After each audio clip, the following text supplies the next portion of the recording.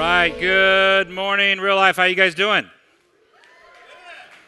You guys were worshiping. People getting after it. Thank you. Yes, 42 yesterday, I know. I don't look a day older. Well, maybe I do. Let's welcome our Pullman folks. Hi, Pullman. Miss you guys. Love you guys. You guys know there's an awesome church that's just as part of us as anything else. There's 300 to 400 people every Sunday that are attending church over there in Pullman and hearing some of the amazing messages that we hear and that are doing life. And so you have a whole nother community of brothers and sisters that are doing amazing things in Pullman. And so we're super honored to be a part of that and with those guys. My name is Josh. I'm the executive coach here at Real Life. It's been a while since I got to be here. Pullman's got me a couple times, but you guys have been deprived since December 15th of 2015. Woo! I know, you feel deprived, I bet. No. I'm honored to be here. I'm honored to be on the stage to share what God has put on my heart this whole week through his text. And yes, I am a character expert in regards to Jacob, not because I understand Jacob of the Bible so well, but because I have a Jacob. I have a Jacob, which you will see shortly, but I understand the grasping and the wanting and the desiring and just the fire to persevere and to move through and to not be satisfied. And isn't it interesting as we continue with our sermon series here, we were with Abraham, and that was an awesome story of faith, and then we were with Isaac, is an awesome story of redemption, and then of course, following up that to close out, you'd put in Jacob. Wait a minute. We're putting in a usurper to close it out? The fathers of our faith? And so I find that interesting how God is going to show us how he uses the people with great faith and the people with great forgiveness and using the people that you wouldn't think would be used, that we would all maybe say doesn't qualify.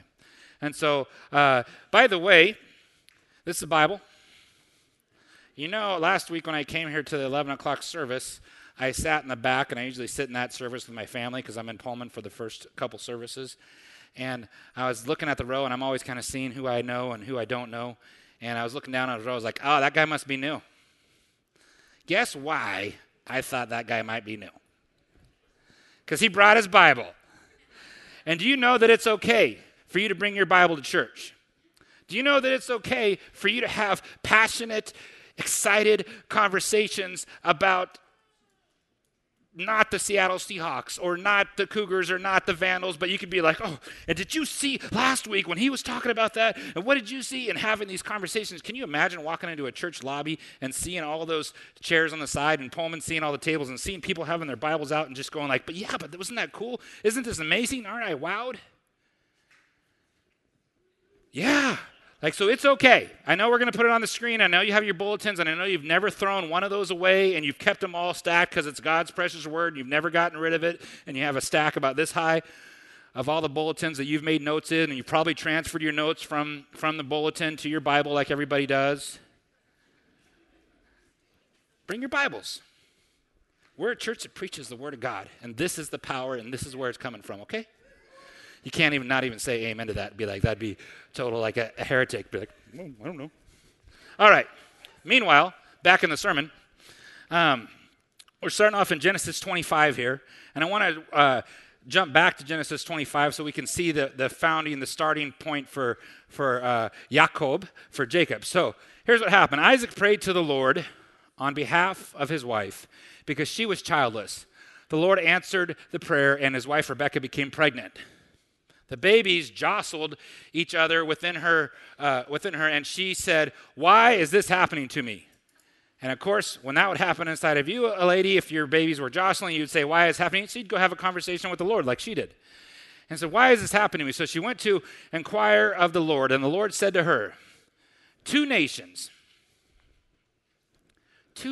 are in your womb, and two peoples from within you will be separated.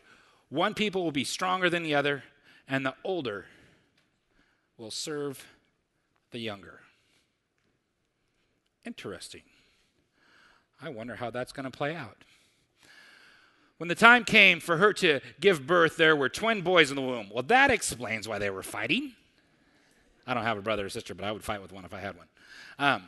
The first to come out was red, and his whole body was like a hairy garment. Congratulations, Mom. There's your hairy garment. I found a picture of Esau, and I'd like to share it with you guys. And there he is. Bigger teeth than I thought for a baby, but whatever. Looks like a tiny Chewbacca, doesn't it? So after this, his brother came out with his hand grasping at Esau's heel. So he was named Jacob because that's obviously what you do. You say, hey, that's obviously somebody grasping at somebody's heel. Their name should be Jacob or Yaakov, right? And so I happen to have a Jacob. And so let's take a look. Of course, the Jacob would be on the edge of the cliff of the Grand Canyon where it's cracked on the side there and totally safe, right? Probably jumped over a pole to get out there to get that great picture. Isn't that what a Jacob would do? Just going for it, right? How about another Jacob? Last photo. That is a Seder photo of Jacob. And guess what happens at a Seder sometimes? You have this thing called maror, which is the sin. And this year we kicked it up a notch. We had the extra hot beaver horseradish. And we said, if you're a man, if you're going to get after it, you take a big scoop of that. And so he did, and there's like several photos we don't need to show you, where it just goes like worse and red and like people. And the whole audience, I had one guy spit all over his table.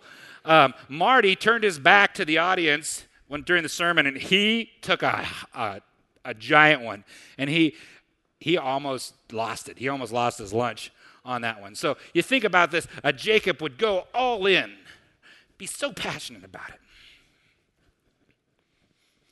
So Isaac was 60 years old when Rebekah gave birth to them, and the boys grew up, and Esau became a skillful hunter because he had great camouflage, obviously. A man of the open country, while Jacob was content to stay at home among the tents. Now Isaac, who had a taste for wild game, loved Esau because his dad was a hunter. Of course he loved the other hunter, right? But Rebekah loved Jacob. Once, when Jacob was cooking up some stew, you know how you do, Esau came in from the open country, and he was famished. Probably not a good hunter then. I don't know when he's hungry. He was famished. And he said, quick, little brother. Famished. And this is where you start seeing Jacob's personality come out. Well, first sell me your birthright. Okay. Well, look, I'm about to die, Esau said. So what good is the birthright to me? So I'll give it to you. No, but you got to swear. You got to promise, right? But Jacob said, swear to me first. And he swore an oath to him, selling his birthright to Jacob. Look at this Jacob guy. Just weaving in there, just kind of looking for an angle. Man, I don't know how God would ever use somebody like that. So looking for anything. So let's stop and let's jump onto the Esau wagon real quick here. So the birthright in biblical times is kind of a big deal. In their culture, if you're the oldest, you're the Behor. You're going to eventually inherit the Beit Av, and you're going to have a double portion, double the inheritance that your siblings would get. And with that double inheritance, you're going to have probably more than double the responsibility. You're going to take care of your sisters and your aunts and uncles and grandma, everybody in the whole family. You're going to be taking care of them. So it's a pretty big responsibility, and it's a pretty big thing to have. And can you think about this when you look at Esau? How hungry do you got to be to sell your birthright? Wouldn't you rather die than sell what God has granted for you to steward in creation, to steward around your family, to take care of those things? But it seemed like he just kind of like, yeah, okay, I swear. Here it is. Maybe even shucking responsibility. Not that hunters would do that, but And so as you think about Esau, and maybe try and turn this into your own life. So what did Esau do? He traded. He needed something very temporary, right? He was famished, probably just so close to death. I don't know, maybe Jacob was just cooking stew in the middle of nowhere, and nobody else was around, but this was the stew he had to get. And he's so famished. So maybe as I look at my own life, and this week as I was chewing up the text and wrestling this, I was like, how does this apply to me? Maybe is there anything in my life that I have sold or traded away to get something just real quick? Is there any time in my life where I have given away legacy to get something real quick? And I would challenge you to do an inventory of your life. And it hurts sometimes, and to go back and to say, where did I perform like Esau? Where was I quickly to give up something to get something that was so temporary that I needed so bad that would affect eternity? Was it drugs? Because your high you get your high forever. Or is it affecting eternity because you need that immediate thing? Is it pornography? Is it an affair? Is it your workplace where you're out of balance in your workplace and you don't see your kids and you don't spend time with your kids and you're chasing all those things because you're chasing money because you want to have a really nice boat for your family to go on that you can never be a part of? Not that that's my story. But do you have inventory in your life that you can look at and where am I being like Esau? Do we trade our legacy? So that's the first point of Jacob where we see him sliding in and getting a birthright. Genesis 27 says, when Isaac was old and his eyes were so weak that he could no longer see, he called for Esau, his older brother, or his older son, and said to him, "My son." "Here I am," he answered. Isaac said, "I am now an old man and don't know the day of my death. Now then get your equipment," because you all have equipment, right? Get your guns. No. Get your equipment, the quiver and bow, and go out to the open country and hunt some wild game for me. Prepare me the kind of tasty food I like and bring it to me to eat so that I may give you my blessing before I die.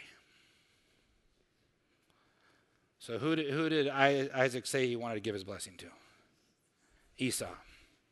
Now Rebekah was listening as Isaac spoke this to his son Esau. And when Esau left for the open country to hunt game and to bring it back, Rebekah said to her son Jacob, "Look, I overheard your father say to your older brother Esau, 'Bring me some game and prepare me some tasty food to eat so that I may give you my blessing in the presence of the Lord before I die.'" Well, thanks, Mom. Good tip. "Now, my son, listen carefully and do what I tell you to do." So he didn't do it. His mom made him do it, right? You know how it is. Your mom makes you do it. "Go out to the flock and bring me 2 choice young goats so I can prepare some tasty food for your father just the way that he likes it. Then take it to your father to eat so that he may give you his blessing before he dies." Jacob said to Rebekah, his mother, "But my brother Esau is a hairy man. Looks like an Ewok, Mom. And while I have smooth skin, like some sort of model, some sort of funny model. I don't know. I was trying to think of give me the story, apostrophe, what is it called? Yeah, that kind of model. What if my father touches me? I would appear to be tricking him and would bring down a curse on myself rather than a blessing." So the mom does some fancy work. She gets some garments on him so he can apparently have hair like a goat on him and fix that stuff up. And then he goes in to steal this blessing from his father. And let's read about that here in Genesis 27. Before we do that, so she fixed him up. She helped him do that. I wonder why she helped him do that. I wonder why she would be the conniving mom that would usurp, that would not even allow her husband to give the birthright to where he's supposed to give. I wonder if she had any good reason to do that. Or is it in the text back here in Genesis 25? 2 nations are in your womb, and 2 people from within you will be separated. One people will be stronger than the other, and the older will serve the younger. And as I was doing research on this and looking at the different midrash and different things, I found this one lady. I was like, oh, this is going to be great. She looks like she's got a lot of stuff. All she did was ask questions for 6 minutes. And then she went on to another story. I was like, well, that doesn't really help my Western mind. But she asked questions like, did Isaac know? Did Isaac know that the blessing was supposed to go to Jacob? Do you think would you ever have a conversation with your spouse if the Lord told you that something was going to happen? And as we dive farther into the text, when you're reading about the story, he talks about, well, you have the voice of Jacob, but you feel like Esau. Yeah, all right. Might as well carry on through. And so there's all these great questions to think about with this text. Did he really know? Did it really happen? The text doesn't speak to that, but really, do you not know your children's voices? Did he not know what he was doing? Genesis 27, so he went to him and he kissed him. That's Jacob. When Isaac caught the smell of his clothes, then he blessed him and he said, the smell of my son is like the smell of a field that the Lord has blessed. May God give you heaven's dew and earth's richness and an abundance of grain and new wine. May nations serve you and people bow down to you.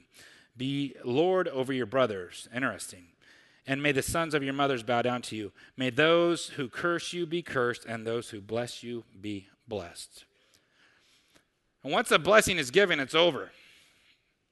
It's gone. There's no take-backs, because words have power.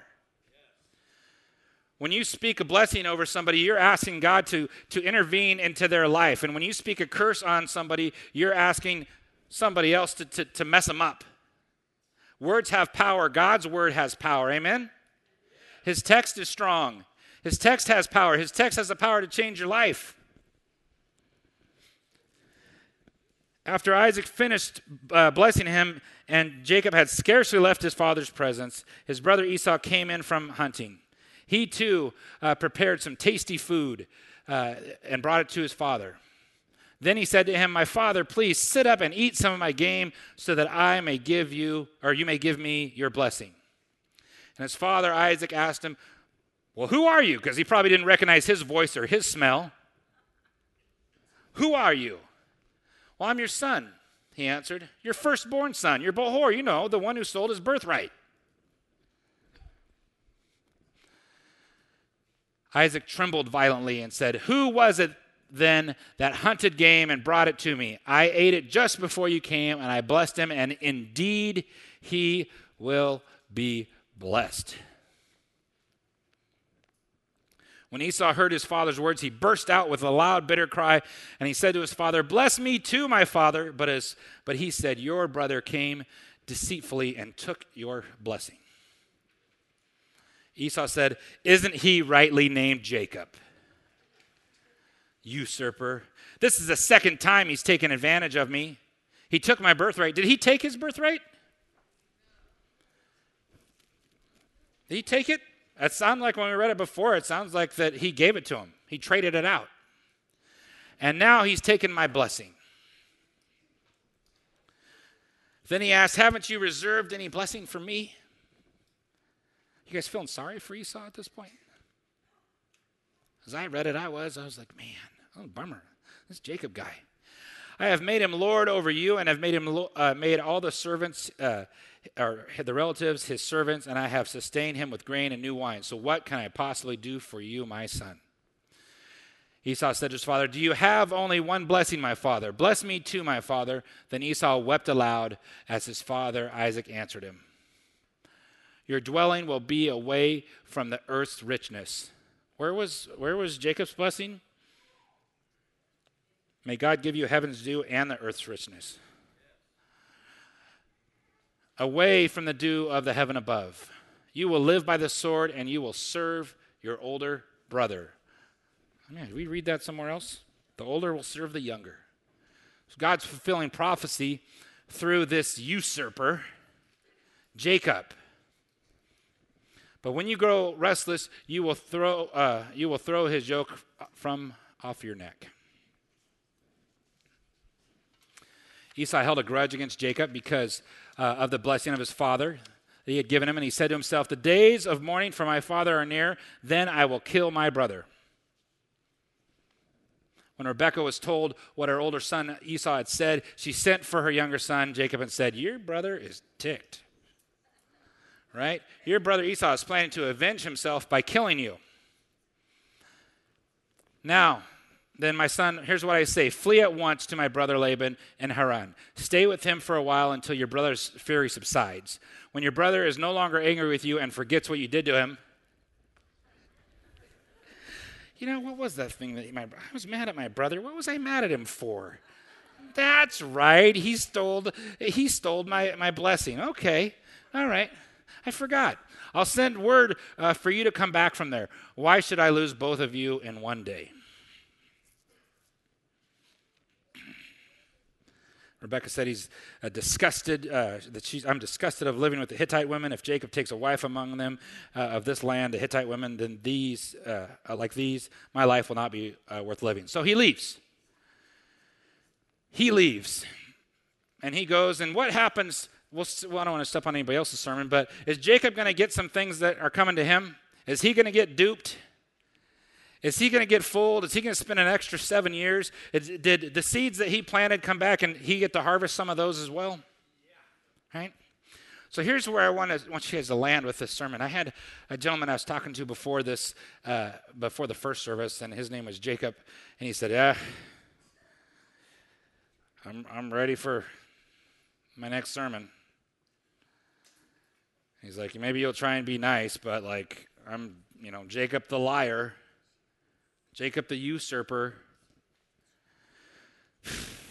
No.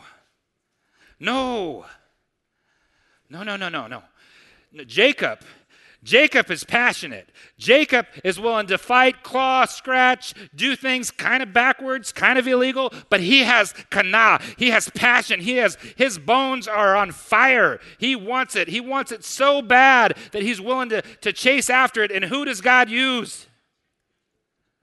Who does he use? Who does he name? Israel.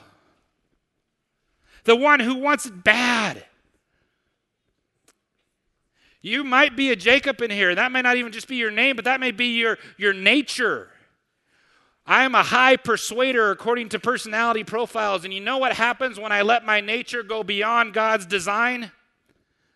I go from a persuader to a manipulator. But I have to stay in check with God's design. And you know what happens if you're a high controller like Aaron and you go beyond being a high controller? You become a dictator. So you have to submit your design. And here's what Jacob finds out. When he's on his way, the sun went down and he decided he needed to go to sleep. And so he found a real nice comfy stone to go to sleep on, like you do. Just grab the stone and go to sleep. And God came to him in a vision. And in this vision, he said that there were angels descending and ascending from heaven, and that God was, the amazing things were happening. And here's what he says, and you don't have it in your notes, but you should bring your Bible. It says Genesis 28, he said, surely the Lord is in this place. Now, why did that shock him? Why did that shock him that the Lord was in this place, on this stone, in the middle of nothingness? Why would God be with him? He stole a birthright. Or purchased a birthright. He stole a blessing. So are you trying to say, Josh, that God is going to be with me even when I'm running and hiding? Even when I've traded away something very temporary that's going to affect eternity, that God's still going to work with somebody like that?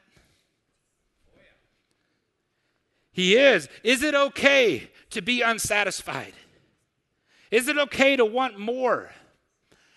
Submitted to God's will? Absolutely it is. And even when it's not, God seems to work it out like he knows the plan better than we do.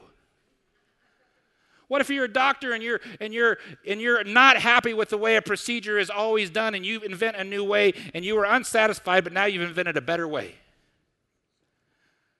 What if you're a teacher and you figure out a way to teach better? That's okay. The way you're built is okay. God knew. Are you a usurper for others? Or are you a usurper for yourself? Do you want to do things so you can get or so you can give and be part of the community? Those are the things I've been wrestling with this week. And Jacob's, if your name is Jacob, if you feel like you've been beat up by Jacob's servants before, you're exactly what God's looking for, to a T. As we enter into our implications, we'll go ahead and get ready for communion. If we could have the communion folks go get that. You know, we do have an open communion at our church. If you believe in Jesus Christ as your Lord and Savior, and you believe that He is for you and that He is with you, we invite you to join with us in taking communion. So please hold that till the end, and we'll take it all together. So implication number 1, God is always fully present. In their world, He was in a location, and Jacob has this realization that God is with him right where he is. That's a big deal. And we're like, yeah, sure He is. I got my phone, my Bible's right here, everything. God's always with me. Is He? Do you act like it? I don't. I mean, can you just imagine if you're just like, yeah, Jesus, we're watching this. Really? That's an interesting YouTube. Why would you watch my kids hurt themselves like that? Why would you watch people that I love make fools of themselves? Do we act like He's always with us? Is He present? Second implication. Your design is not a mistake. The way that you're built, the way that your drive is put together is not a mistake. It's a mistake when it's not submitted to the Lord.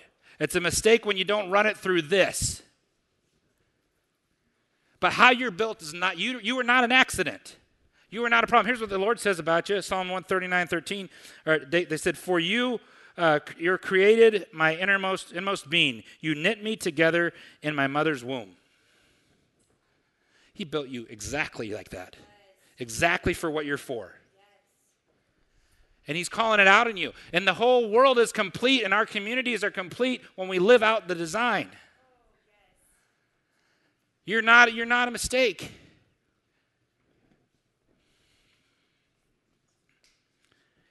Can you love, next implication, can you love about yourself what God loves about you? And can you live it out in your community? What does God love about me? Ask yourself that question. It's a hard question because pretty self-critical. What does God love about me? Well, I'm kind of overweight. I'm nice to people. I think He loves that. You know what God loves about me? I'm willing to drop on a dime and do what He asks me to do. I'm learning. I've done it a couple of times really hard, and it hurt really bad, but I was willing. And He knows at the end of the day, when it comes down to the bottom of my being, if He asks me to do something and I'm smart enough to hear it, I will do it, even if I don't understand it. And I don't understand why He would use a usurper. I don't understand why we go from Abraham to Isaac to Jacob. Doesn't make sense in my mind, but I'm going to believe Him at His thing. Maybe it was to give me hope. Maybe it's to give you hope. So as you think about those things, as you think about the implications in what the Lord is doing in your life, ask yourself those questions. Can you take inventory this week and start writing down, what have I sold out for a bowl of soup? I have some meals that were very expensive. What is that meal? It doesn't always have to be food, does it? And do you think that we're going to have the opportunity to have some more meals coming in the next 5 or 10 years where you're going to have to make a trade-off decision? And are you going to be able to hear the Lord well enough to make that decision for Him, not for your immediate gratification and your immediate stuff? And what would happen? What's the result of that? And can you ask that question of yourself? What does God love about you, Jacob? What does God love about you? It's a tough question. What does he love about you, and how does what he love about me fit in my community?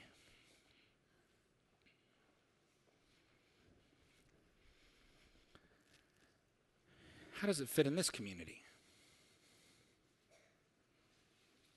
What is God doing in your mind right now? What is he telling you? He's speaking to some of you in your minds right now. He's telling you something. I love this about you. You're my son. You're my daughter.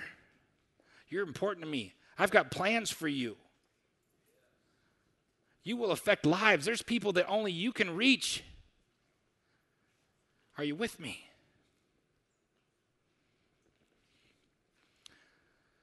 So as we think about communion and you want to take communion, are you with him? Are you willing to ask those tough questions this week of yourself?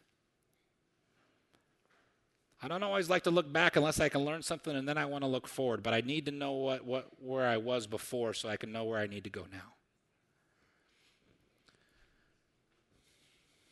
If you want to ask those questions this week, join me with communion. The night he was betrayed,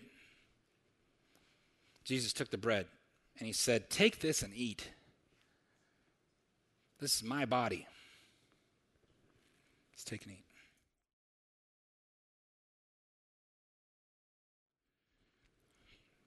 And then he took the cup. And he said, "Drink from it, all of you. This is my blood of the covenant." Partner with him.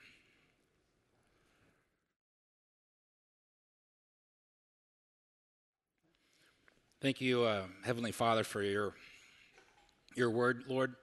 I ask you would just inspire all of us to dig in and chew it up more, that we are people of the text, not just because we heard it on Sunday from some stage, but that we live with it. It's around us. It's with us.